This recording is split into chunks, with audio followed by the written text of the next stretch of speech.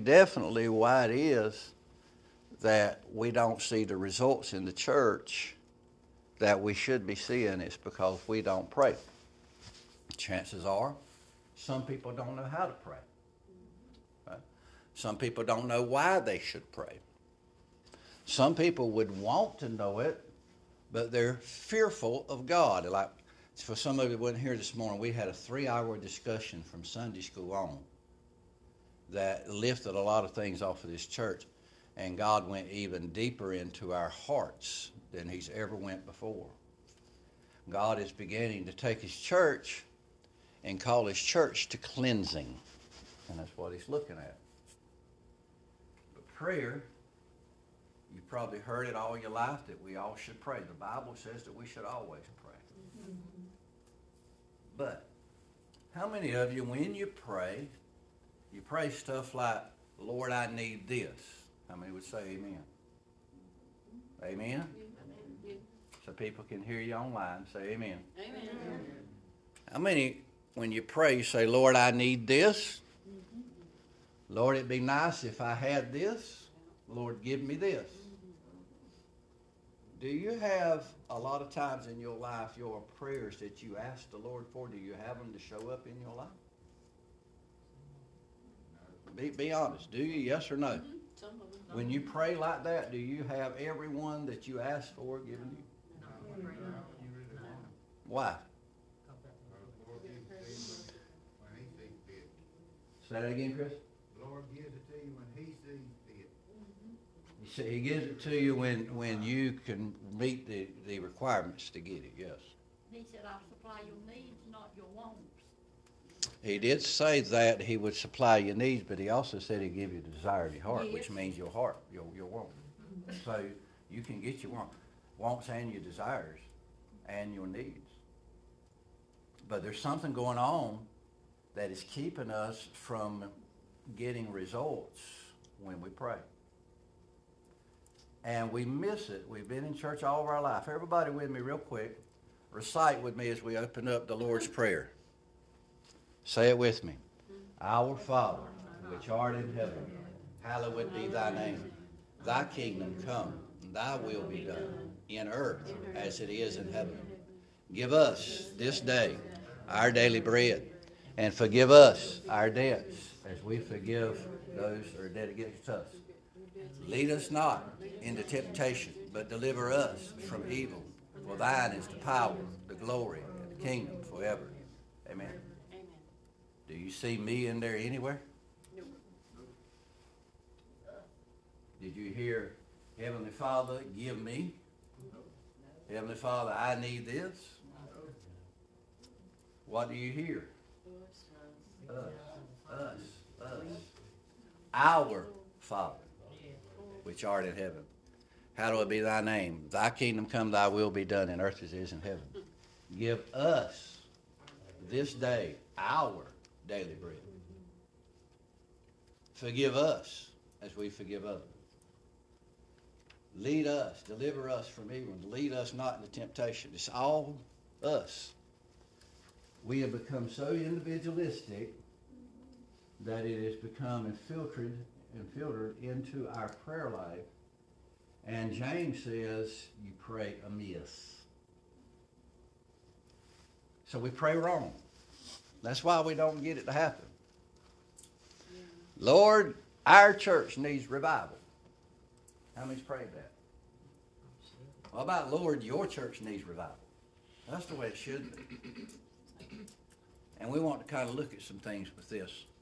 We've been studying Elijah. And the one thing in Elijah's life that made him the most honored prophet next to Moses in the nation of Israel is that he was a praying man. Mm-hmm. He knew how to pray. The Bible said that he is a man that has the same type of passions that we had. But yet he prayed and he shut down the heavens for 3.5 years. He had the same passions that we had, but yet he prayed and he raised a boy up from the dead.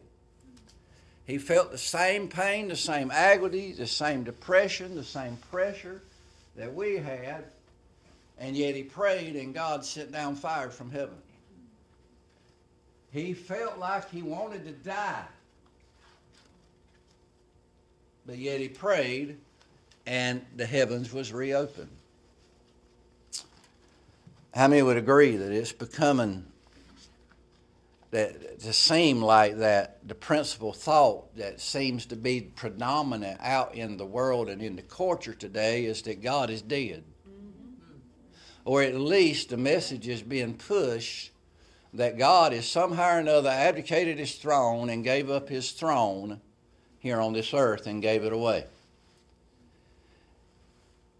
But I want to tell you, God has always, in bad times, in the darkest times of history, God has always sent a prophet into that particular time to turn that time around. And how many would agree what we need on the earth today is the movement of the Holy Ghost where prophets appear back again, true prophets with the Word of God that knows how to pray, that can move God's hand.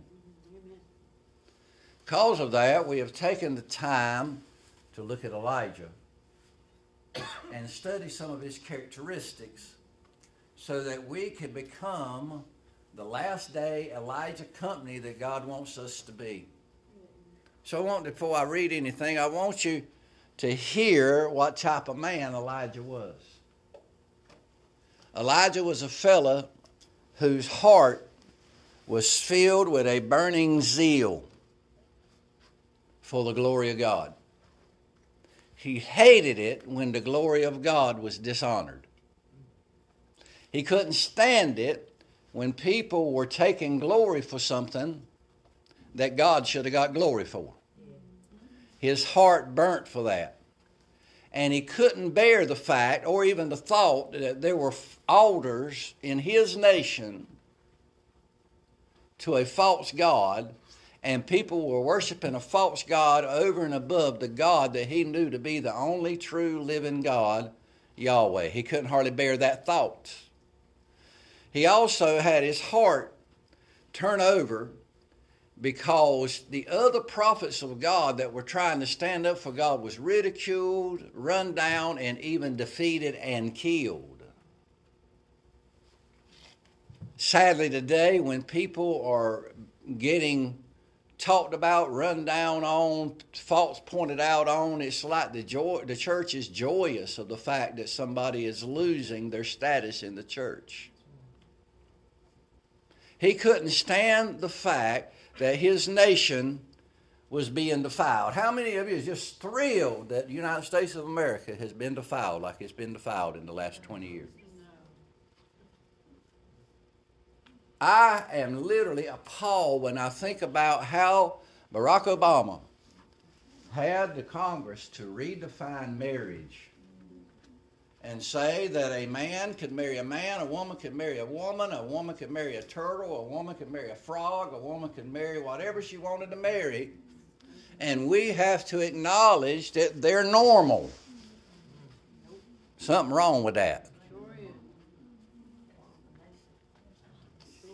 His spirit was stirred up on the inside anytime he saw Jehovah God dishonored, and he got righteously angry about it.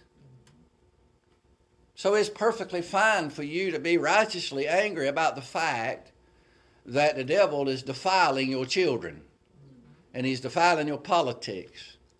And not only that, you really ought to get upset when he starts defiling your church. He also hated the spirit of indifference. He hated the fact that people couldn't make up their mind.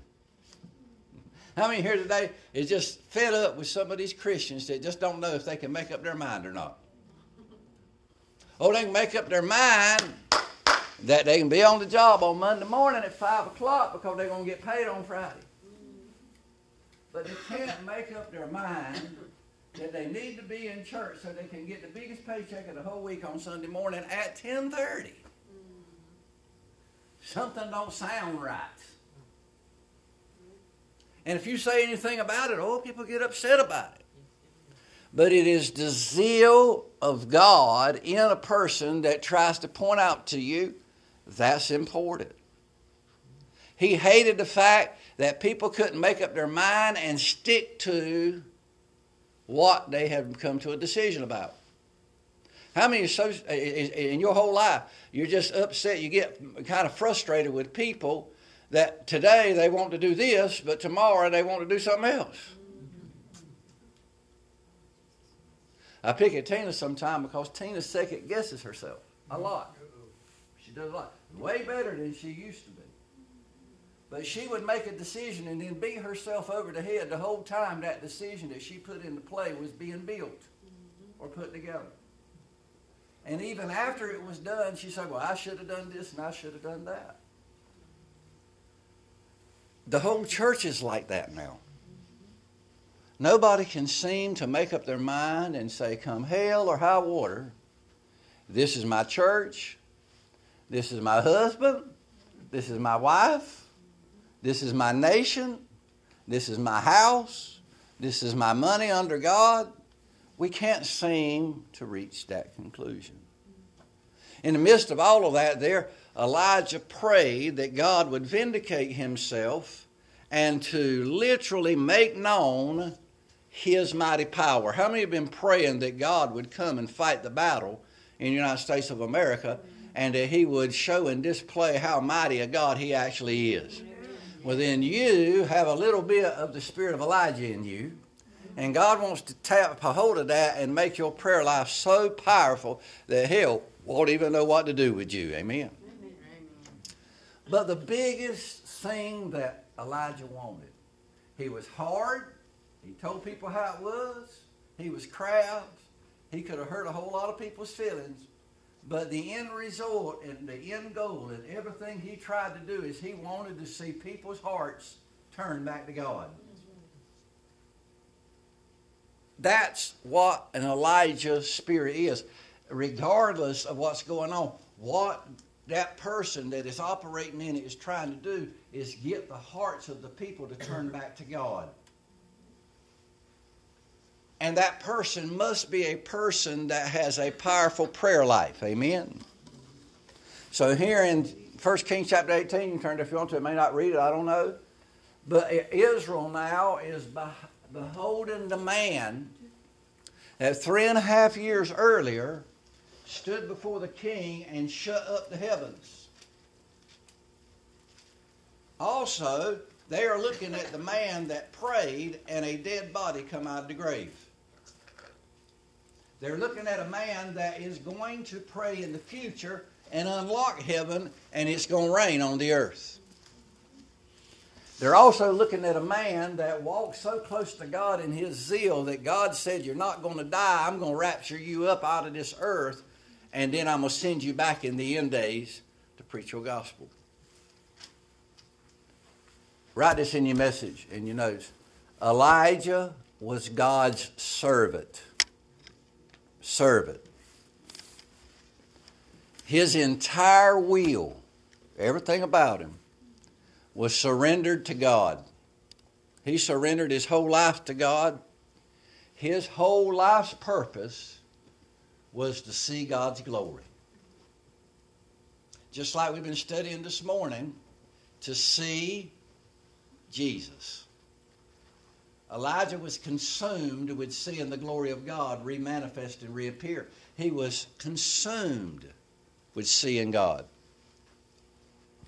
In his prayer in that chapter, when he finished up praying, he said, God, let it be known that I am your servant. Don't let it be known that I'm great. Don't let it be known that I got a power.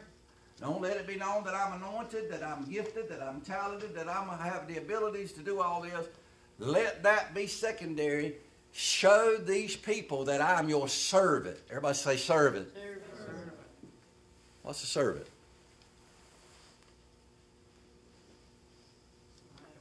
Somebody else. So if somebody has a servant, the person that's over the servant, if they tell them to do something, the servant has to do it. Servant. How many agree with that? That a servant is an obedient person under a master. Okay? That's part of it. We'll get into that a little bit deeper. How many of you know exactly why our prayers seem to be unavailing? The Bible says, the effectual, fervent prayer of a righteous man avails much. The effectual, fervent, burning prayer. The prayer that is prayed effectively in a passion of a man in right standing with God avails much. If that's the case, why is it that our prayers are not availing? Somebody give me an idea. We have already talked about some of it, but why is it that our prayers are not getting answered? Because we aren't being the servants. We're not being servants. What else? Huh? We waver. We don't have faith. What else? Lack faith in ourselves and who we're praying to. Lack faith in God and faith in ourselves. What else? Put yourself and work first. Huh? Put yourself and work first. Put self work first. Unbelief. Unbelief. What's Chris? Because people expect to have things answered right away, and the Lord ain't gonna give it to you as fast as you want it. He gives it to you in His foreseeing time. Okay. Some people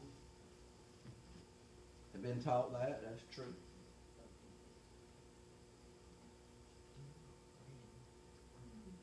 What else? Somebody give me another reason why your prayer's not availing.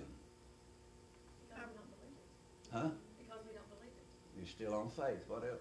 Our prayers don't line up with God's word. Prayers don't line up with God's word. What else? Personal holiness. Huh? Personal holiness. Personal holiness. The last two is exactly what God wanted me to talk about tonight.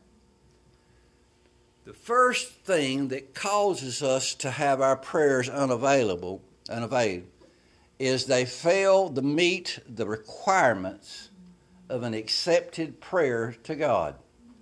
That entails faith and all this stuff. Scriptural prayer, all of that. The second one is we're not living holy enough to where our supplications that we ask God to do for us, He does it for us. Grace is an attribute of God. The Bible says, yes, it's a gift, but it's more than a gift. It's an attribute of God. It is God's decision. This is how I'm going to treat man. And He pours that grace out on you in the idea to where He's going to give you anything you want, anything you need, as quickly as you need it, if you'll just meet certain conditions. So yeah, Chris, it is true that sometimes God is not going to give you exactly what you want exactly like this, but there's a reason why He don't give it to you right then. And it's not on His end. It is possible to live a life with the Lord that when you pray, the minute you release it out of your mouth, it shows up. How many would agree with that? If we don't agree with that, we need to shut the shop tonight and go home. Because if we don't believe that, there's no need of me talking to you about prayer. How many of you believe you can open your mouth and immediately have it manifest for you? Okay. Prayer, as Betty said, is the one outstanding privilege that a Christian has. It is the best right and the greatest right that you have here on this earth is prayer. It is the most important thing that you have here on this earth next to the blood of Jesus Christ. Prayer. Everybody say prayer. Prayer is an appointed time for you to have experimental access to the God that created you. Where you can walk into His bedroom, you can sit down with Him per se, and you can have a conversation with Him with you sitting on the bed and Him laying there listening to you. Prayer gives you the access to the Creator that created this whole world and this whole universe and every other universe. Prayer is the avenue and the privilege that you have to talk to the richest man alive, to the most powerful man alive, to the most wise man alive, To the man that knows you from the top of your head to the sole of your feet and knows everybody you'll ever come in contact with the top of your feet. He is the man that has everything you will ever want and everything you ever need. And you have access to him. And if you don't utilize that avenue to go and talk to him, then you ain't going to get it. Trevor's my son, Alyssa's my daughter. At my house, everything in the cabinet is theirs. If they walked in, they ain't got to ask me for it. All they got to do is go get it out of the cabinet. But they got to do what? Come to the house and open the cabinet to get it. I am not going to sit there and slingshot it to them 150 miles away.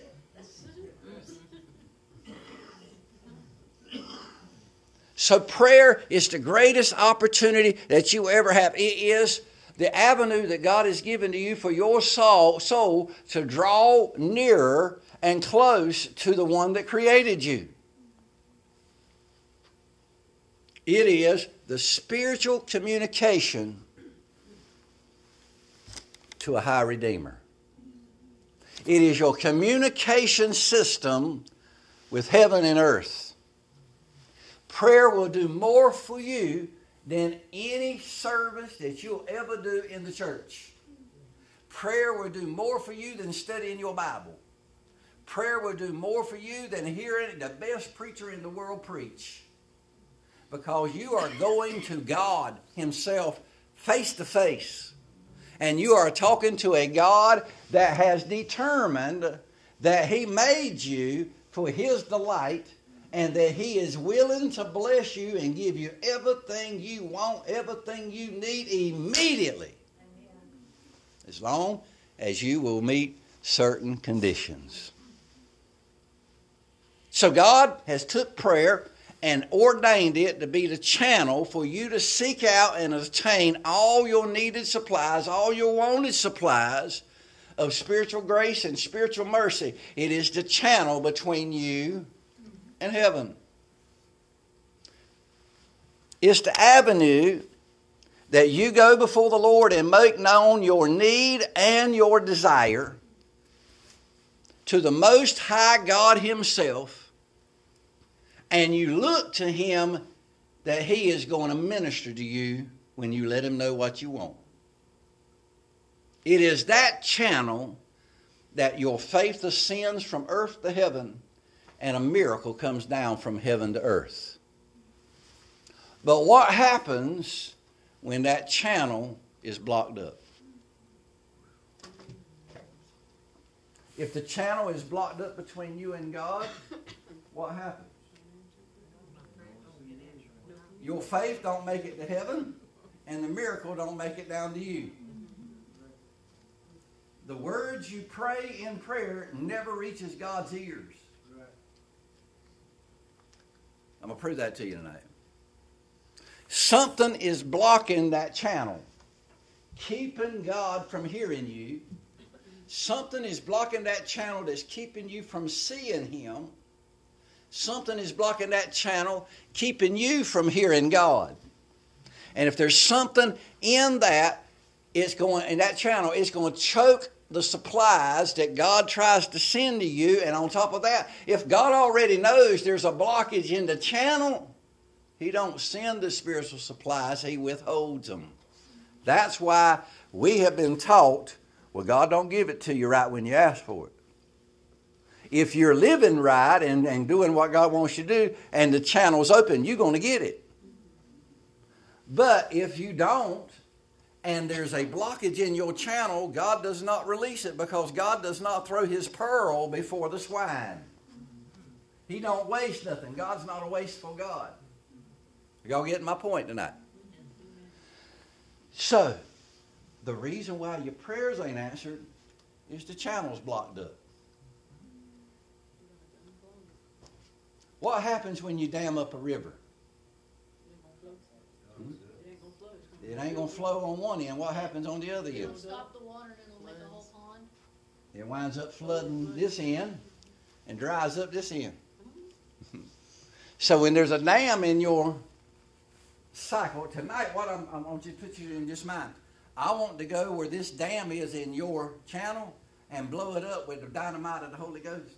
Because there's all kinds of prayers and supplications and requests and needs and wants that you've been praying for, and it's been stopping at that dam, and you're flooding out and drowning under your old prayers, and God ain't even heard them yet. But I want to get that channel broken loose so all your prayers can make it to heaven, so God can get back into your prayer answering business and release it down your channel, and all the prayers you've ever prayed will be answered. How many would love to have that happen in your life? Amen? Because see, if faith basically is dormant in heaven, miracles don't take place. And our problem is although we have faith in God, our faith never makes it to heaven. Are y'all hearing what I'm saying?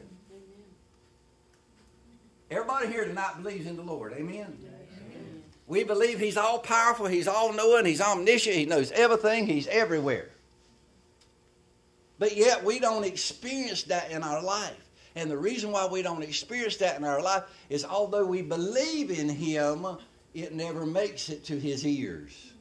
And tonight, I'm going to tell you why it never makes it to His ears. And I'm going to tell you how to get that dam busted up. How many is ready to release that? This morning, I grabbed this book and I opened it up and I was giving you my little illustration. And when I opened it up, I opened it right up to the very scripture that God had told me to bring to y'all today, this morning. So God told me that that was His confirmation that we needed to do this again in the same style that we've done this morning. Turn with me to Isaiah chapter 59.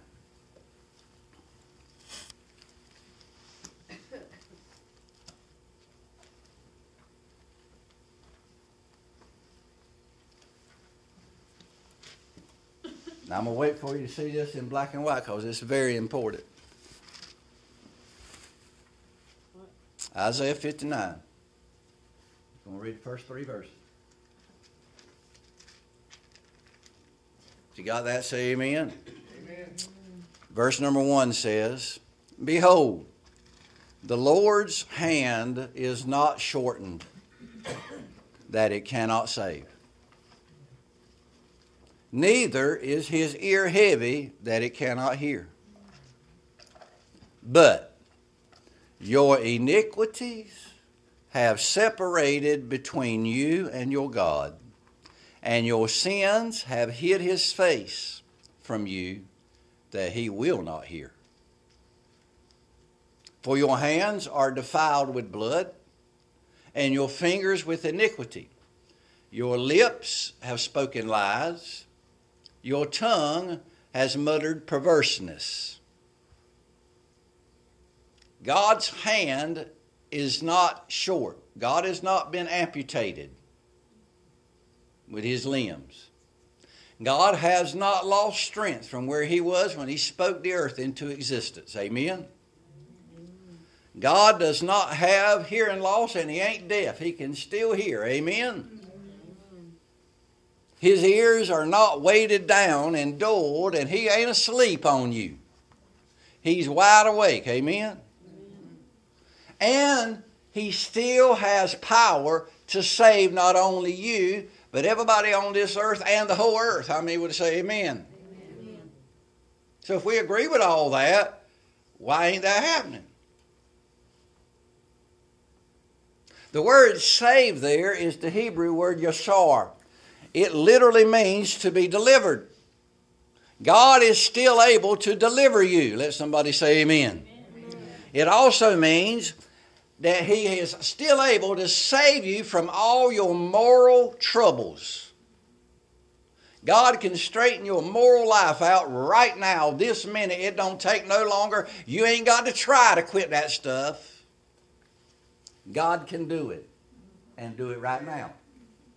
It also means that He will open wide and close up gates So God is able right now, this minute, to open that channel that's been blocked up and release His miracles still again. Is the church with me tonight? Say amen.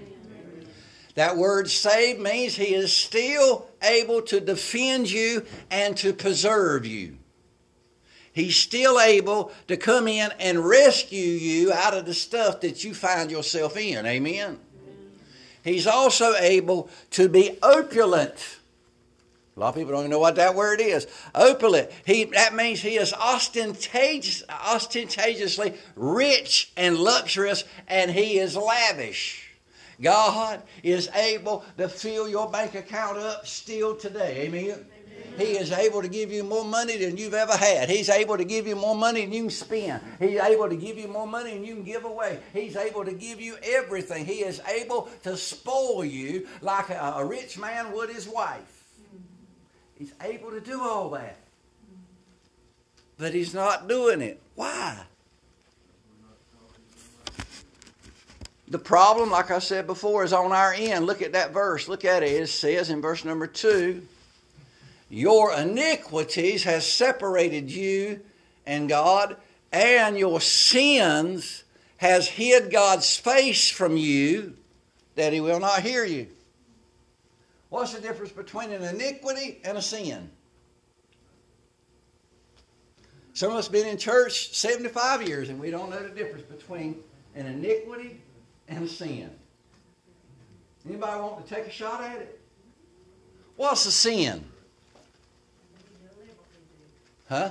Something you deliberately do. You see an iniquity, something that you, I'm sick of getting to come up. You broke God's law. Well, I think I know what she's saying. Like, sin is where you do it and you know it's wrong, but iniquity kind of done out of ignorance. Is that what you're trying to get at? Let's not go too far because that's wrong. At least I figured out what she was trying to say. You see, we've not been taught in our Christian walk what is an iniquity and what is a sin. Both of them just as bad. They can do the same thing. But we need to be able to determine what's a sin and what is an iniquity. Now we're going to look at, there's several different words that are used in the Bible to translate sin. We're going to look at that tonight. The word iniquity in this verse is a word that means what Aunt Janice started saying, a deliberate desire to behave in an unreasonable and an unacceptable way. It's when you have made up your mind that you're going to be who you are regardless of what anybody says to you, Darlene. That you're going to have your attitude the way you got your attitude and you are made up your mind, this is who I am, you're going to like me or you ain't going to like me. It means perversity. It means to be contrary and not be just to anybody. Iniquity is when you deliberately desire that you are not going to be reasonable. That's what an iniquity is. The Bible says that attitude where you have made up your mind and made that decision separates you between you and God. When you determine deliberately that you are not going to be accepted, you're going to always be on the contrary. How many's got people in your family you can sit down around the table with and 9 of them will agree and there's going to be one that's always in the contrary? That's iniquity. They've made up their mind.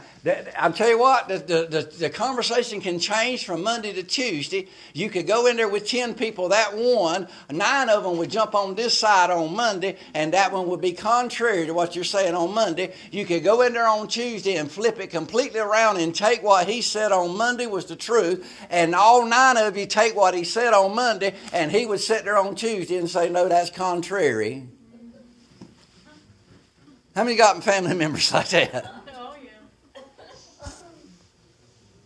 That's an iniquity. It's when you have your mindset made up that you're not going to be normal. You're not going to be accepted. You're going to always be one that stirs the pot. My grandma and aunt said the more you stir this, the more it stinks. I went to show a house the other day in front of the livestock market in Southeastern out there on south of Chadbourne, and they were out there spreading manure. Boy, that sure didn't smell good. And they didn't buy the house, did they? Nope. And an iniquity is when you have determined deliberately that you're going to do what's unacceptable. But a sin, now let me stop for the iniquity, the Bible says, separates you between you and God, separates you. It becomes your separation agreement between you and God. That word separate means you're disjointed. You're shut out from them. You're literally took out and you're secluded from them. And you don't see Him and you're not visited by Him. And on top of that, you leave a place to where you used to be. So it is our attitude and our decision deliberately to file a separation agreement with the Lord. And it all comes down that we're going to be contrary. That we're not going to accept what the truth is. I want to share something with you. Everybody look at me. You don't know the truth. In fact, you can't handle the truth. Just like I can. What you know is an element of the truth.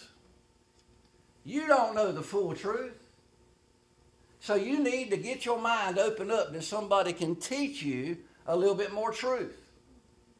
Just because you see it that way does not mean that's the absolute truth. Amen. And just because I see it this way don't mean that Kip's got 100% of the absolute truth. So if we can accept that right now, we get rid of all that iniquity. Is that helpful? And when we accept that, we take the separation agreement that we have between us and God and we annul that thing. And now we got God coming around and He's appearing before us. We're getting to see Him and He's visiting us now. And we're able to go back to the place that we used to be. And then He went on and He said, but it is your sins that causes His face to be hid from you and causes Him not to hear you when you talk. How many's prayed right recently and you felt like God did not hear what you said? Be honest. Yes, yes. So an iniquity is the idea, the attitude, and your deliberate decision. But a sin, in this verse, is a different word than what we get in a lot of places. It is the word hatatat. It's where we get the word habit from. A sin that he's talking about here is a habitual sin against men and against God, and the calamity and all the penalty that it brings into your life. It's habitually doing the things that you have made up your mind that you're going to do, regardless how many times Thelma tells you you're wrong. Just smile at that and right beside and say, hey, hardhead.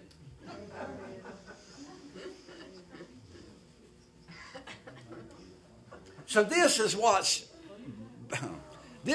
is blocking up the channel and keeping God's miracles from coming down to us. It's blocking up the channel, keeping our faith to reach to Him. It's blocking up the channel, keeping our words to where God don't even hear us pray.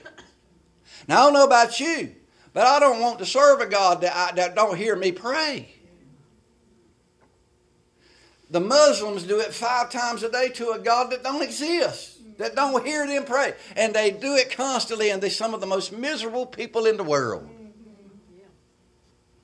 I don't want to pray to a God that don't hear me when I pray. God said, I deliberately make up my mind that if you got this wrong with you, I ain't going to listen to your prayer.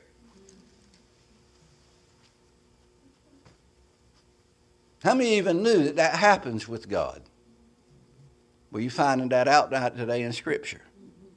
He said it is your habitual sin that causes Him to hide His face and shut His ears up to you. That word, hide His face, means He orders an order to keep you from seeing Him. He keeps you to the point to where He is concealed and hidden in your life. And He's covered up in your life like a curtain. And He is kept secret to you. And His presence You don't even see it when he shows up, and he prevents you from being known to him and him known to you. It even prevents you from even noticing when God is in your life because of your habitual sin and your iniquity. How many of you want to be able to see God? Amen? How many want to know when God's presence is in your life? Amen? Then we got to get rid of these iniquities and we got to get rid of these sins. Amen? Jeremiah chapter 5, verse 24 through 25 says this, neither say they in their heart, let us now fear the Lord our God that giveth rain, both the former and the latter rain in his season. He reserves unto us the appointed weeks of the harvest. Your iniquities have turned away these things, and your sins have withdrawn good things from you. The latter rain and the former rain was the blessing from the Lord that came down that produced the harvest. The latter rain and the former rain is symbolic of the Holy Ghost that comes down and rains on your life and brings you a harvest.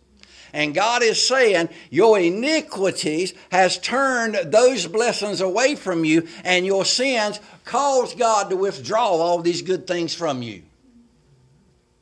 The latter rain and the former rain is simply revival. It's when God revives a land that's dead. That when God revives a field that has been plowed up and the ground in its heart, and he sends the rain down on a seed that has been sown so that it will germinate and it will produce a harvest. And God said because of sin and because of iniquity, then all of these blessings are withheld from you.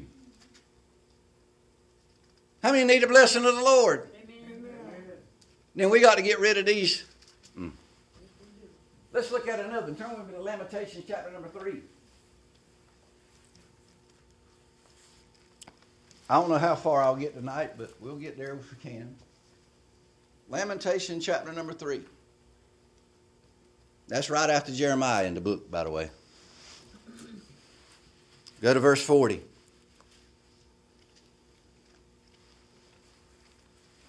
We're right back to where we were this morning. Let us search and try our ways and turn again to the Lord. Let's everybody read that out together. Let us search and try our ways and turn again to the Lord. Let's read it again. Let us search and try our ways and turn again to the Lord. Verse 41 says, let us lift up our heart with our hands unto God in the heavens. We have transgressed and have rebelled. Thou hast not pardoned. Thou hast covered with anger and persecuted us. Thou hast slain. Thou hast not pitied. Thou hast covered thyself with a cloud, that our prayer should not pass through. Thou hast made us an offscouring and a refuge in the midst of the people. All our enemies have opened their mouth against us. Fear and snare has come upon us, desolation and destruction. Do you see there where it said that God will put a cloud in front of him and your prayer will not make it to him? Do you see that? Amen? What did he say to start with? Let us search and try our ways.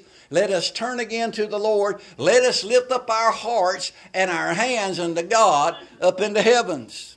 Look at verse 40. That word search there is a cohortative command. Cohortative means me and everybody around me.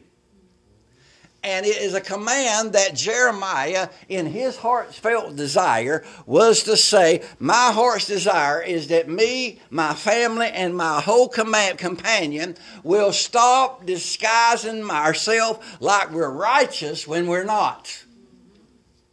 We have not went before the Lord and said, hey, we got a problem. We have not went before the Lord and said we've transgressed. We ain't went before the Lord and say we got iniquity. We ain't went before him and say, Lord, we got some habitual sins. Anytime a sin becomes habitual, a spirit's behind it. Complaints. A constant complainer. That's a spirit. And we don't want to acknowledge that. any time that we constantly have a habitual sin in our life, God says, I shut up my ears, I put a cloud in front of you, I don't even hear you when you pray, everything you do is a form and a fashion. Now that don't mean your prayers won't make it to heaven. It'll eventually make it to heaven because somebody will love you enough to say, hey, you got a blockage in your channel and we're going to get rid of it. And I'm telling you tonight, God is wanting to get rid of this blockage in our channel and Living Water Worship Center flood the heavenly throne room of God with all the prayers we've been praying. If your blockage has been there for 60 years, get ready. God is about to send 60 years of prayer up into heaven, and He's going to start sending some miracles down to you. Amen. Praise God. He said, search and try our ways. That word try is another correlative command. Let all of us come together and start trying it.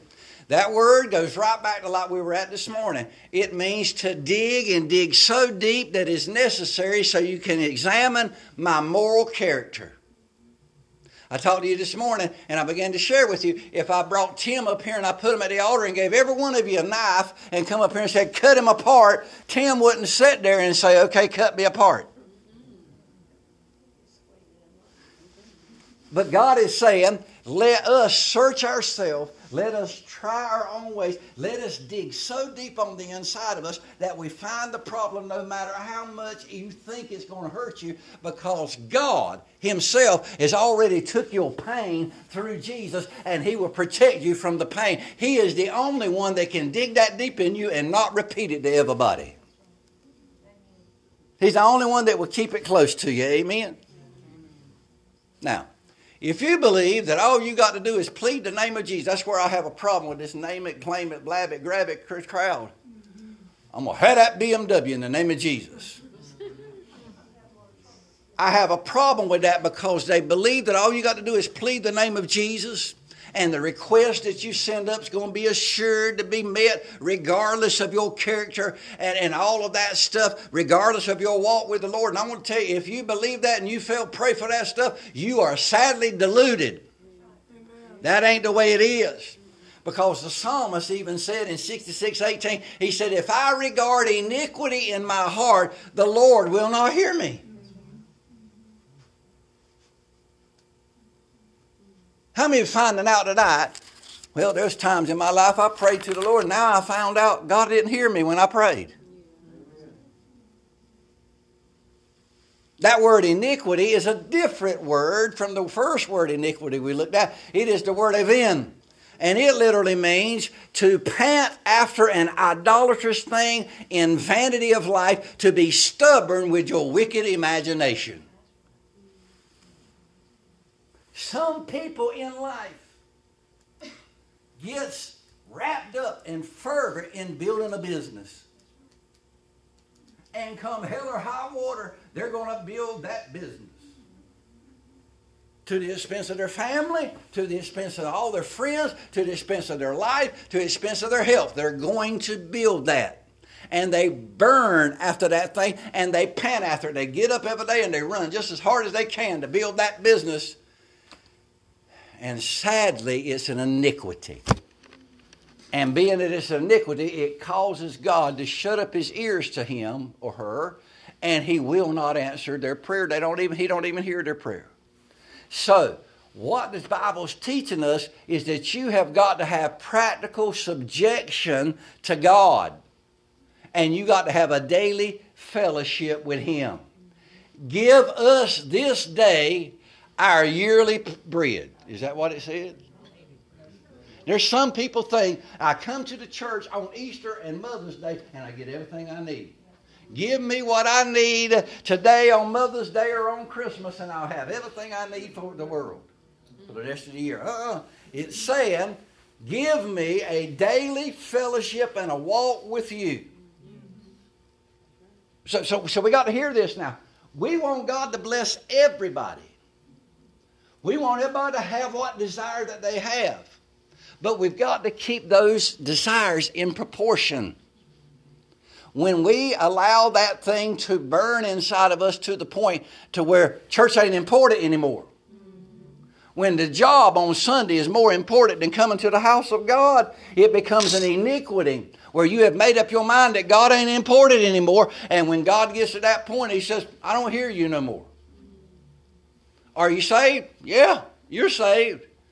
But you have taken that there whole life on your own, and boy, you got a mess. Amen. So you got to have a daily walk and a daily subjection to the Lord. You got to subject yourself to the Lord every day. Every day. You got to have a daily fellowship with God. Secondly, you have got to order your life according to the divine will of God. You can't be doing what you want to do, when you want to do it, how you want to do it, to whoever they want to do it. You got to order your life under the divine will of God.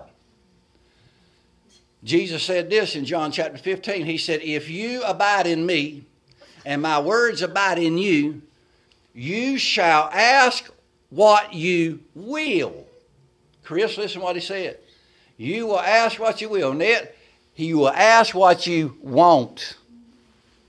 And it shall be done to you. So yes, let's throw this thinking out of our mind that God ain't going to give us what we want. He's going to give you exactly what you want.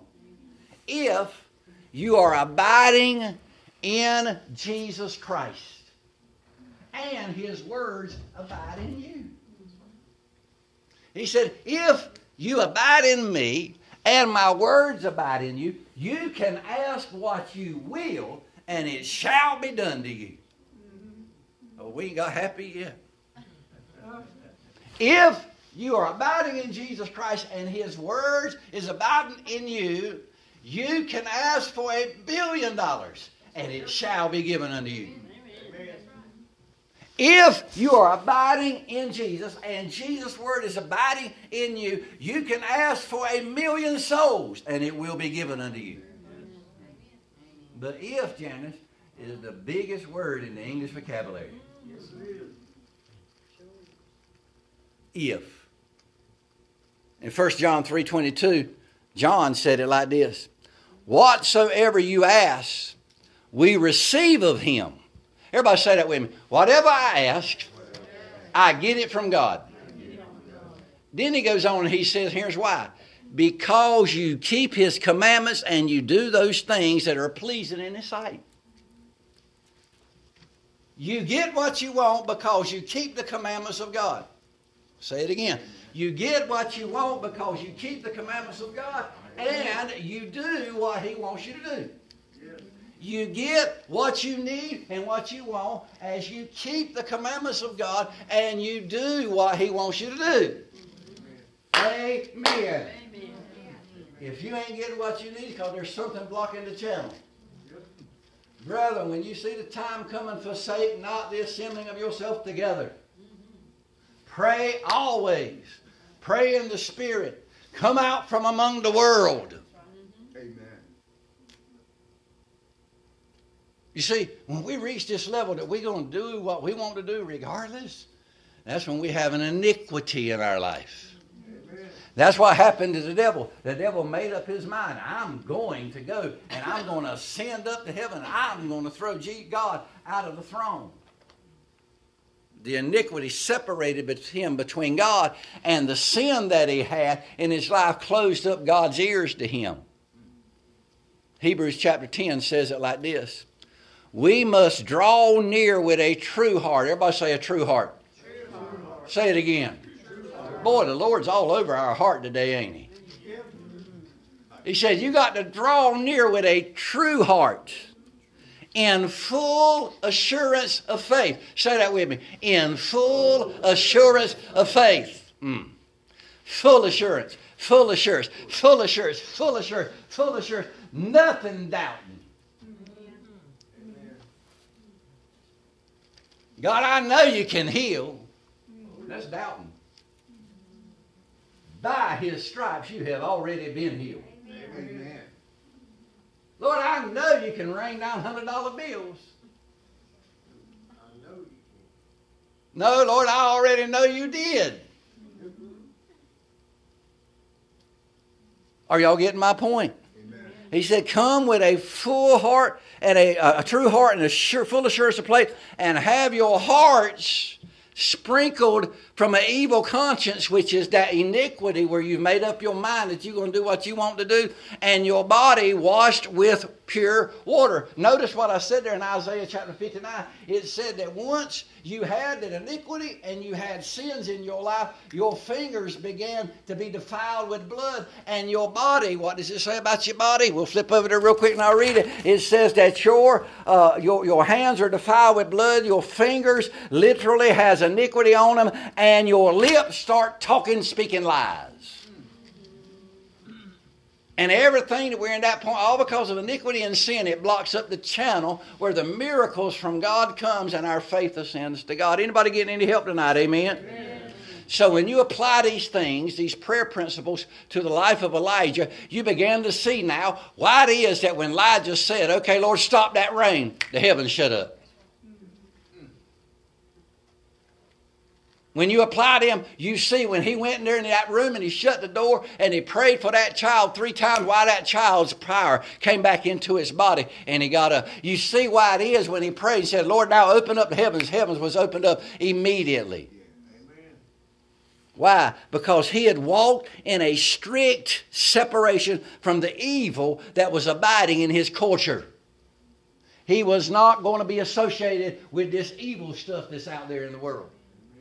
He come out from among them. He went over the Cherith and he went over the Zarephath. He was living in it, but he was not a part of it. Does that make sense? Amen. And he refused to compromise. He refused to compromise and have fellowship with any fruit of darkness. He said, I ain't going to bow my knee down to Baal. I can sit right here up under the Satan's throne room over here in Zarephath. I can be absolutely next door right here and not compromise. In a time of apostasy, in a time of spiritual degeneracy, he maintained a personal communion with God. Can we say that? Gets rough on us and we get mad with God. We won't talk to him for a while. Anybody ever got mad with God and didn't talk to him for a while? Be honest. Yeah. Lord, why in the world are you blessing Tim over there? I've gave more to you than Tim's ever gave. Why in the world ain't you giving it unto me? And he walked practically on a daily basis. He practiced subjecting himself to God. He wouldn't move out of the will of God. He would wait for the word of God to come to him. He would not move. His life was ordered by the revelation that God gave him and by nothing else. He was willing to obey the most unpleasant thing that God wanted him to do. I was watching on YouTube, going through doing something, and they had this little short video down at the bottom. And it was spotlighting people that were sewer divers. Where they put on these suits, Linda, and they went into the city sewers and they swam down through the sewer of the city and they unlocked all the boys out there tough. And I'm sitting there thinking to myself, Lord, I don't think I could ever do that there. And the Holy Ghost spoke and said, if I told you to do it, you would. I said, Lord, please don't ever tell me to do that.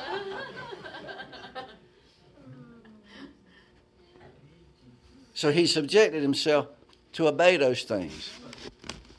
And because he did that, he subjected himself to God on a daily basis. He waited on the Lord. He waited on the word of God to come. He wouldn't move without the will of God. He walked in that separation. When he spoke, God heard him.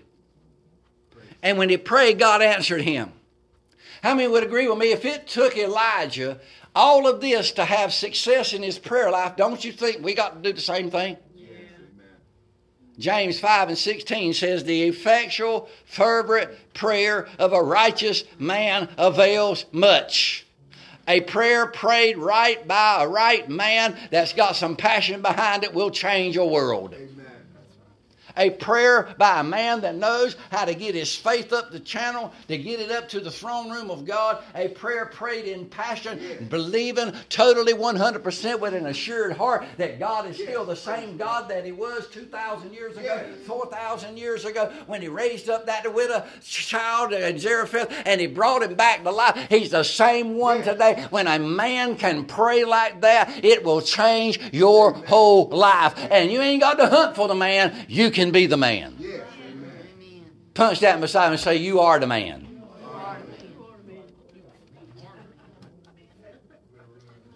So this signifies that something more than having the righteousness of Christ imputed to you is necessary to move the throne of God. You can be saved and still go to heaven. But if you want to move the hand of God, you better have some of these attributes in your life. It's going to take more than just having the right standing of Jesus imputed to your life. Amen. I wish I could preach tonight. I hope you're getting some help. A righteous man is a man or a woman that practically every day is right with God. Right where God wants you to be. Think about that a minute. I'll try to hurry on.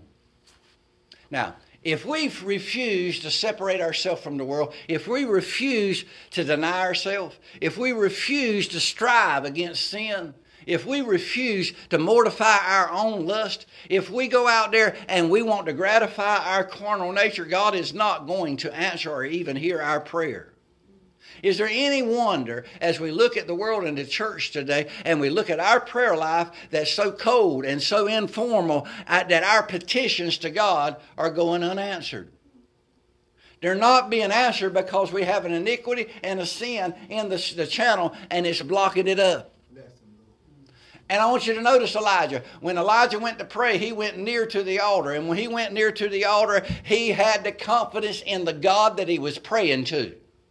And he knew that God could do and was going to do what he prayed for him to do. Amen. And when he began to pray, I want you to look at that in 1 Kings chapter 18. I'm not going to read it. But when he began to pray, he began to plead the covenant that God had between Israel and him. And as he pled that covenant, he addressed God by that covenant, and he wanted God's honor and his glory vindicated because of that covenant. And he was 100% submitted to God's will at that hour. And he basically said to God, God, prove to these people and to Israel that I am under your covenant and this nation is still under your covenant, and display your power and let them know we're still yours. And that's what God is wanting to do in the United States of America right now. Amen? So, you got to start drawing near to God. Draw me nearer, nearer, blessed Lord, to the cross where thou hast died. Draw me nearer, nearer, blessed Lord. I'm here to tell you tonight, we need to draw nearer to the Lord. Amen. And we got to start putting away and forsaking all that is offensive to God. Because when God is offended, Ben, He shuts His eyes to you. He closes up His ears to you. He does not hear you. He will not intervene into his life, as in your life, as long as He is offended. Today you need to be searching and trying your heart and your ways and see if you personally have offended God. If so, you need to go before the Lord for your own benefit and say, Lord, I'm sorry for offending you. If you'll give me the strength and the power, I won't do it anymore, and unlock this channel that has been holding all your answers back in your life. Amen. Why? Because sin alienates your heart from Him and His heart from you. Sin in your life keeps you at a distance from Him, hidden like we taught this morning.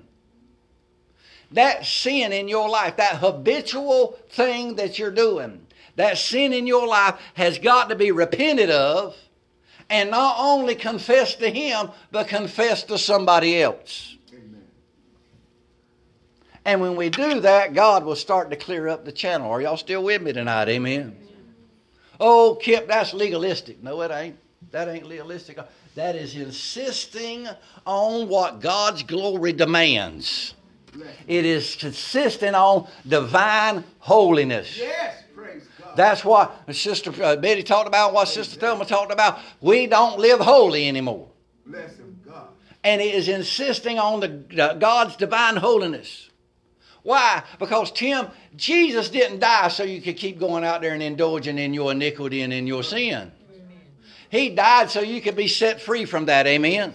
That's why it's so important for us to understand grace and understand it 100%. If we understand grace, we can always be able to plead the covenant. Tell your neighbor right beside you, say, learn to plead the covenant.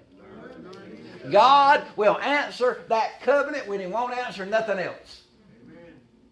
When He pleads that, when you plead that covenant to Him and you got the grace to do it and the confidence to do it, it will make a world of difference when you begin to plead that covenant, because that covenant gives God a reason not to say no. Turn with me to Jeremiah chapter 32. Let me show you what I'm talking about.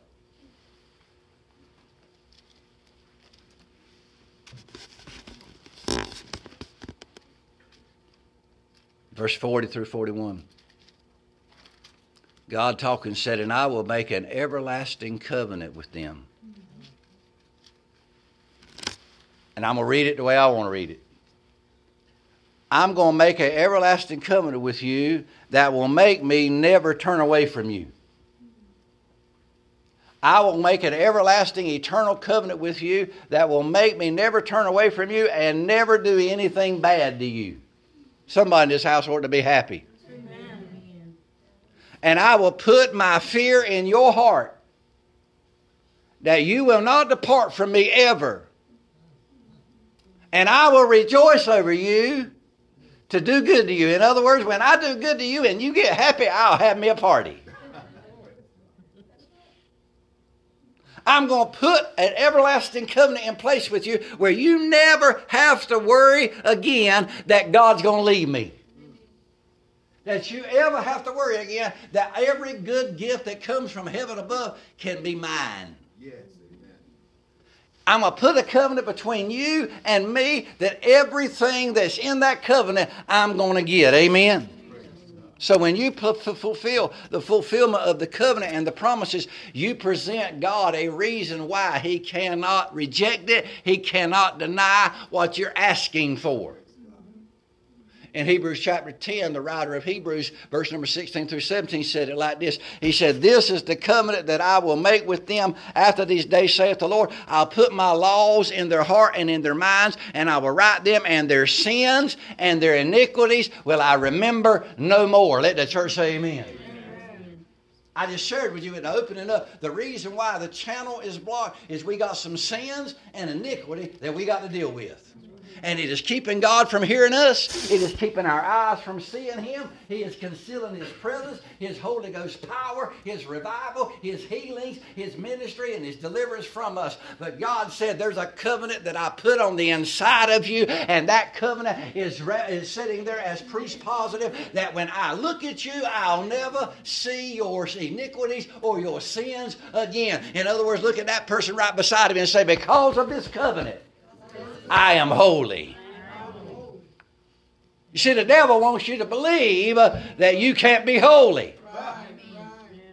And you can in your own power. But it is that covenant that God writes on the inside of you. And when He says that, I love what He said. I'm going to put my law in your heart and in your mind. I'm going to write them. And your sins and your impurities, I won't remember them anymore.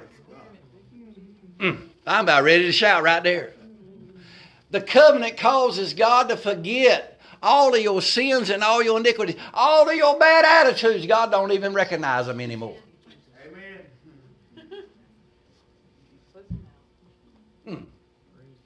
Every habitual problem that you've done in your life, that habit you got right now, it's under grace. And God don't even see it anymore. As long as you can get rid of the attitude, eventually God will deliver you from that too as well. Amen.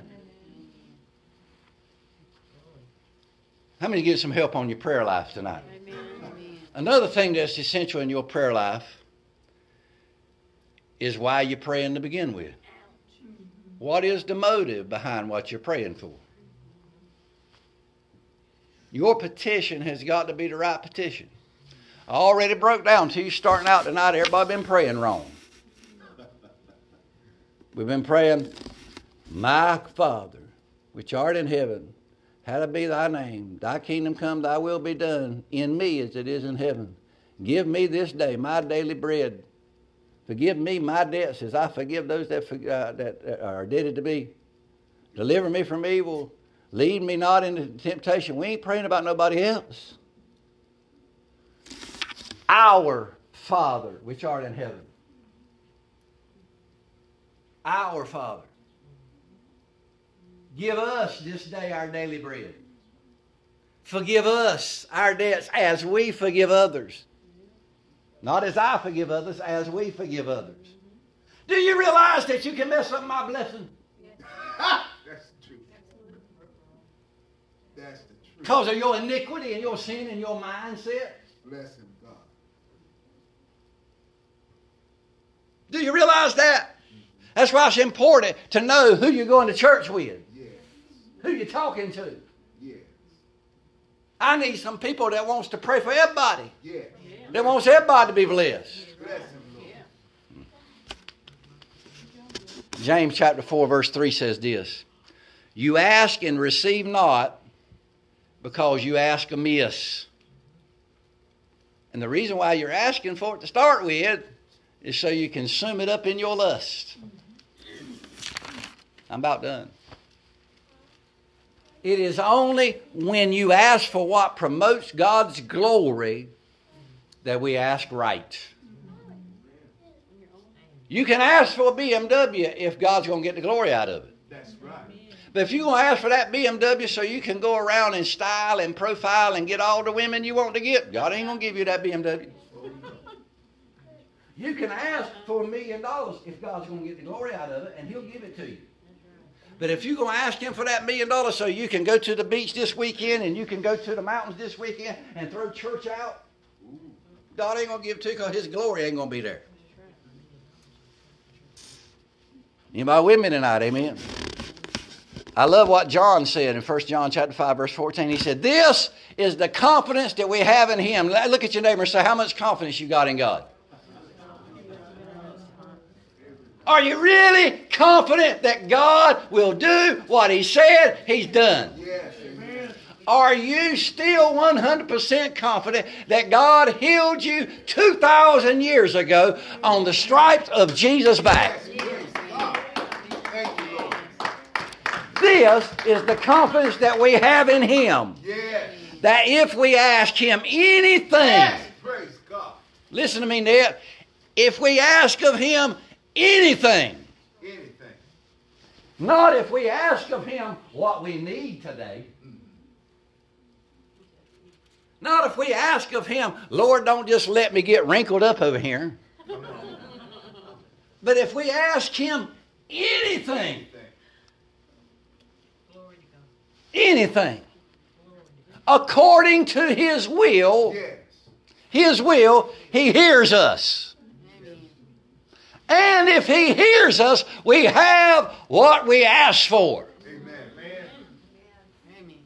This is the confidence that we have in Him. Yes.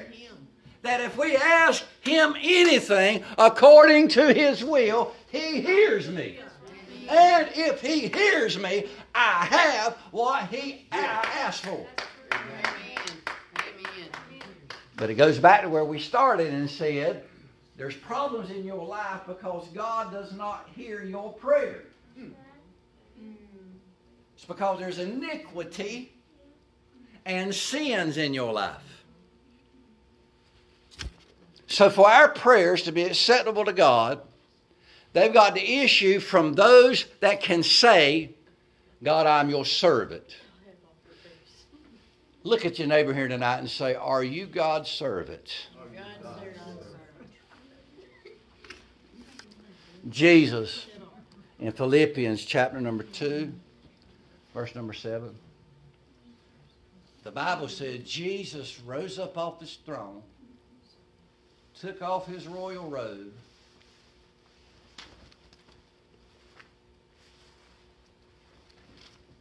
gave up his position in heaven, took off his royal diadem, laid it down, said bye to his Father, came down through 42 generations into a man that was lower than a worm, or a woman that was lower than a worm, sorry. And he gave up everything where he had angels up there worshiping him on a daily basis, crying his name out 24 hours a day, 7 days a week, all the days of the year, worshiping him. When he said something, they barked and went and done what he wanted done. He had nobody to reject him, nobody to grumble with him, nobody to sit there and go against him. But he left all that because he says in Philippians, I became the servant of God. The word servant is one who gives himself for another's will and disregards their own interest. If you want God to answer your prayers, then you got to learn to be a servant. Amen. Amen. Smith Wigglesworth got on a train one day, traveling across the country. And this big gambler come in and sat down right across him in his booth. And they got to ride down the road, and the gambler was sitting there with his cards, and he was shuffling them up. And he looked at Mr. Wigglesworth, and he said, you want to play a hand? He said, I'd love to. He said, but I can't. I didn't bring my hands with me. Man said, what are you talking about? You got hands right there. They are right there. He said, these ain't my hands. I didn't bring my hands with me. Now, if I'd have brought my hands with me, yeah, I'd have played a hand with you. But because these ain't my hands, I can't play that. I'm sorry. I'll sit here and I'll talk to you all day long, but I ain't playing no cards. Because I ain't got my hands with me. I left them many, many years ago. In other words, I am the servant of the Lord. As you have taken your vessels and your members and submitted them to unrighteousness, you in turn submit them to righteousness. How many of you, when you're out partying for the devil, you were loud? Were you loud when you partied with the devil? When you got a little high on the dance floor, did you just say, woo? I didn't dance either. Betty, when you was out there just having a good time for the devil and everything, when that music went on, was you just, woo! Yeah, now do it for Jesus. Now we got to do that for Jesus. That's right.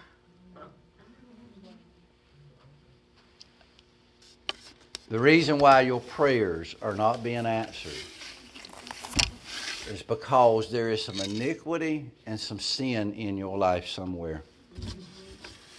Iniquity is when you have deliberately made up your mind that you're not going to do the acceptable thing. And sin is when you allow what you have decided to be manifested in your members. And you constantly do it all the time. The Bible says, Jesus said it is against the law. If a man looks at a woman and lusts after her, he's already committed adultery. And James went on to say this. He said that lust appears, and when lust conceives, that's when it becomes sin. So there can be iniquity in your life and not sin. The thought can be there, but that iniquity has not conceived yet. That's why you hear Sister Janice here all the time telling you, we got to get rid of all them thoughts. Got to cast all them thoughts aside. Because if we give that thought a position, a place, it's going to conceive. And when it conceives, it brings forth sin. So iniquity can be dealt with. But once it becomes a habitual sin, where you're doing it over and over, it's a stronghold. It's a stronghold that it will take the anointing of the spirit of power of Elijah and a prayer life to break it loose. We got some ladies in this church that knows how to pray. I want to tell y'all something. I need to say this and I'm a hush. When this church started, I said, Lord, I want you to move on a few people's life because of my job, the way I am. I just want you to move on a few people's life that can to pray for our ministry. If nothing else, they don't give any money, just pray for our ministry. And almost from day one of starting this ministry, especially in the last 2 or 3 years, we've had people at this church come together, sacrifice a whole day on Thursday, and come and pray to God for this church and for the kingdom of God and vice versa, a lot of other things. When did you have your surgery, Janet? September. In September. That prayer on Thursday ceased. Now, I want you to think back to September. What has happened in this church, Thelma, since September? Your pastor's had COVID twice. Your pastor's wife had to miss church. She's still barking and coughing and hoofing. People has been in and out of the hospital. People's had this surgery. People about to lose what they got. The attendance in the church has almost died out, especially on Wednesday night. Some of y'all I don't even see. And 9:30 Sunday morning, God help us all. It's been a rough 6 months, has it not? Amen? Yes. How many of you 6 months ago things seemed to be going on a little bit better? But the prayer seemed to stop. I'm not throwing stones. I have to work too. Betty got a job. She started going to work, making her a little bit of money so she can buy the pastor a dinner every night again. It's good. But just because Betty went and got the job, it didn't stop the prayer life. It continued. It went on. Just because the pastor couldn't be here, it continued and it went on. And just because now Tina works on Thursday, don't mean it stops. It continues. It goes on. So what the devil decided to do, because he couldn't stop the prayer warriors when Betty separated, when Thelma couldn't be here, what he decided to do is he was going to take someone who has grown children that really don't know how to take care of her and make her sick. Where she had to have somebody to stand there and help her. And thank God we were able to do it. Darlene, Tina, boy, they really done a good job taking care of Janice. Aunt Linda came, cleaned the house. Everybody done quite a bit of things like that. But all the time that was going on, the prayer life was not going like it used to. And because of that now, things have got a whole lot worse. Can y'all see how powerful prayer actually is? Amen. Linda's back and forth into the hospital. Relationships are having problems. Marriages are having problems. Financial difficulty with everyone. I've got people every time I see them, they want money, they want money. I need this, I need that, I need this, I need that. It's getting rough. All hell seems to be breaking loose. But God said that we are to have confidence in God, and as we have confidence in God, that we have the ability to go before Him and have a clean channel between Him and heaven and us, and we can ask whatever we want, and it shall be done. Yes, amen. So I've talked an hour and a half tonight. The number one thing that God is wanting to change in Living Water Worship Center this year is our prayer life. Chris, God has woke me up, especially the last 8 or 9 nights, while Tina's been over there sleeping, ready to go to work, getting up at 3 o'clock. And probably from 12 to 2, I've been praying in the bed, just sitting there. I know Tina's thought, 'cause we leave the television on at the house because it's just as cheap to leave a television on to have a night light. So we leave the TV on so when we get up we don't break our neck. I know she's kind of thought to herself, why am I waking up and the television's turned all the way down to 0? It's because Kit's been praying right lately. And God's beginning to show me the iniquities, the mindsets the attitudes that we have in this church that is producing the sins that is closing up God's ears. I don't know about you. If God was to show up in this church, I would heap rather have him walk down the center aisle of this church like I'm walking right now, looking at y'all, and y'all can hear him talk, instead of him walking through this church like this. Wouldn't y'all? So the next question as I close, what are you going to do about it? What are you going to do about it? What are you going to do about it? What are y'all going to do about it? What are y'all going to do about it? Straighten up and pray. What are y'all going to do about it? My prayer line better. Oh, now I'm fixing to get you. A couple of weeks ago I said, here's what you're going to have to do. You're going to have to go buy you a prayer journal and start writing your prayers down on a daily basis. I want you to do that so you can look back and see what God does in your life. How many has done that?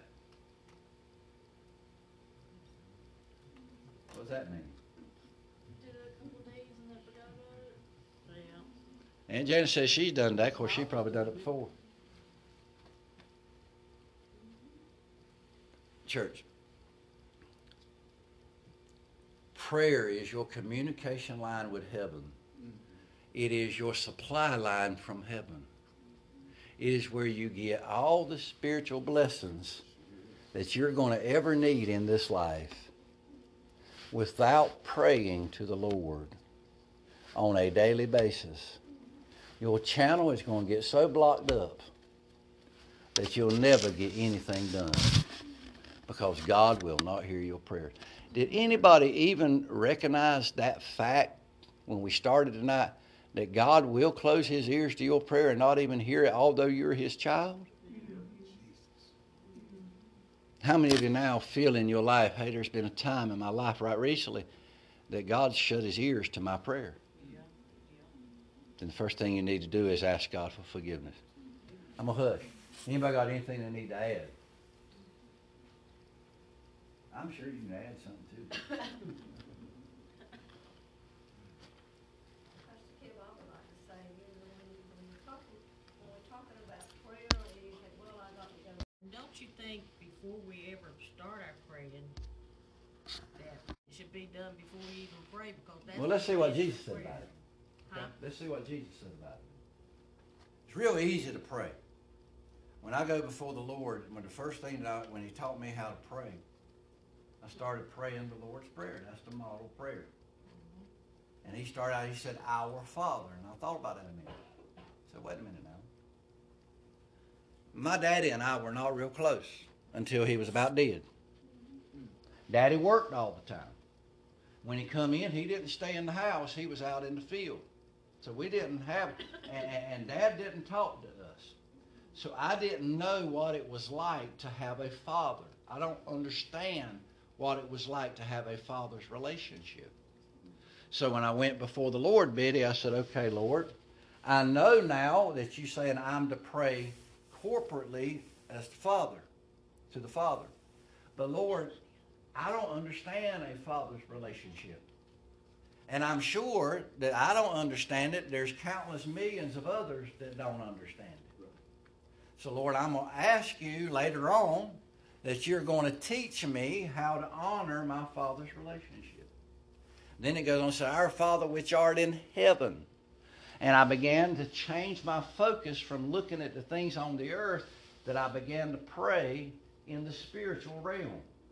And I began to realize, imagining that my words that I was saying was transferred to heaven, and they were up in the heavenly realm in the room that God has got his throne in, and it was cascading into God's room, and I was praying into heaven. He said, Our Father which art in heaven.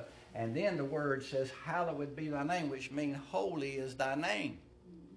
In other words, I'm his child, and I need to honor his name. I need to bring holiness to his name. First thing I said is, Lord, I have no earthly concept of what holiness is.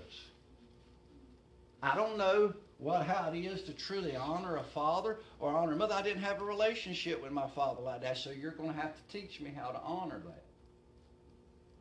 So he said, Our Father which art in heaven, hallowed be thy name. Thy kingdom come, thy will be done. I don't know nothing about a kingdom. Didn't know a thing about a kingdom. I'm raised up in a republic. It ain't a kingdom.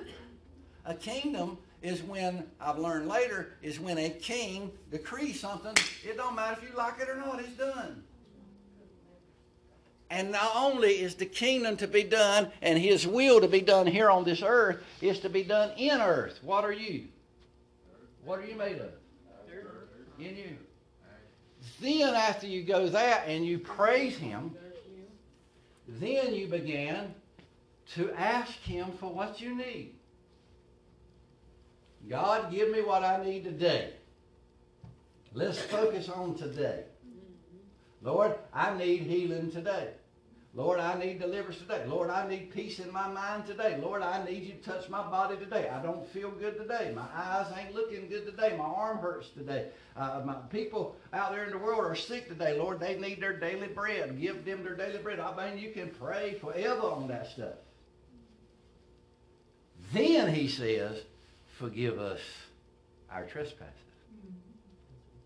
So taking that you state at the beginning of the prayer, changing it and bringing it in there after you have prayed to him, honored his name, worshiped him, prayed for his kingdom to come, his will to be done, and asked him for the gifts and the benefit. That's when you're saying, okay, Lord, now here's my needs and my request. I'm handing them to you. And if there be anything after I've made my request known to you that will keep this from coming to pass, reveal it to me right now so that I can confess it and that I can get forgiveness for it.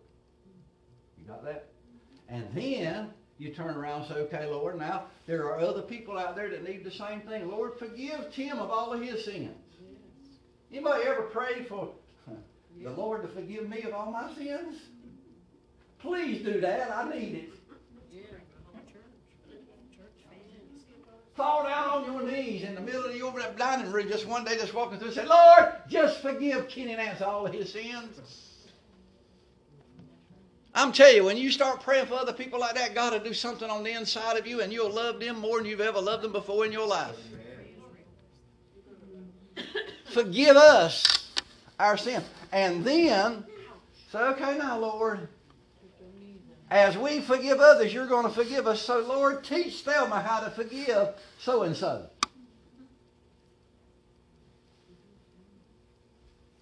Lord, teach Betty to come into the church and hear Kip Nance tear her from the top of her head to the sole of her feet and forgive him before she ever leaves out of the church. Teach her how to do that. I'm making it comical, but I want you to understand. Deliver us from the evil one. Oh, Lord, put a hedge around my family. Lord, put a hedge around my car. Lord, put angels all around me. Lord, protect my money in the bank. When that robber shows up in the bank, let him take Darlene's money, but don't let him take mine. That's the way we wanted to pray. But God said, I'm sending them angels to the bank to protect everybody's money. And then lead us not into the temptation. Deliver us from evil, for thine is the power. Everything that you give me here today, Lord, you're going to get the power, the glory, and the kingdom is going to be a benefit of it today.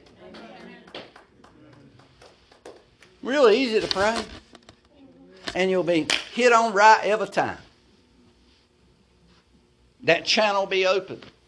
And when it's open, Ned will walk in here with a big smile on her face because you pray for her to have some joy.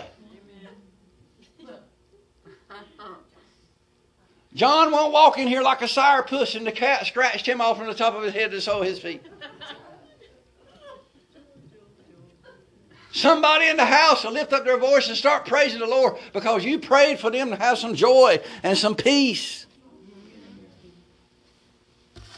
When we get a church together that can pray the way we need to pray and plead the covenant of God, the covenant don't just bless Thelma, it blesses everybody around Thelma. So I pray that Tim will have so much money that he'll have to come in and give every one of y'all a $10,000 check. And I pray pray, he'll be willing to write the $10,000 check and give it to one everyone. Now we're laughing, and I don't know if you're taking that serious, but it's serious. It's the truth. When it happens, darling. Now I'm going to tell you, if you knew that Thelma was praying for you like that when you needed prayer, who are you going to go talk to pray? That's right. Thelma, I know you can move the hand of God because you pray for that $1,000 and I got it. Now I need you to pray again. And if anybody was to say anything against Thelma, what would you do if Thelma was doing that there and bringing results in your life? What would you do? Oh, wait a minute. Shut up about Thelma now. Thelma's my girl. She's my girl now. She took care of me when nobody else there. And I don't care what you say about her. That's not her character, and I ain't going to believe it. No matter how much you repeat it or how much you got. And let me tell you something. If you keep on out there and you repeat that there, you're going to have to answer to Bebop and Bob. I do that for you. This has been a wonderful spirit in the house of the Lord today. I think we do need corporate prayer, though. We do. Yeah, I mean, where the whole church prays together. And we're going to be doing some of There's that. power in that, too. We're definitely going to be doing that shortly. Yeah. I want to get everybody's heart open and the channel open so that Net needs a miracle, we can pray that miracle down. That nobody has anything that's holding it back. That we don't have an attitude that would hold it back. Stinking thinking. God will bless us all. Somebody else. I'm going to hurry. I got to go. I know some people got to go to work early in the morning. I think I got everybody in the house smiling for the first time tonight.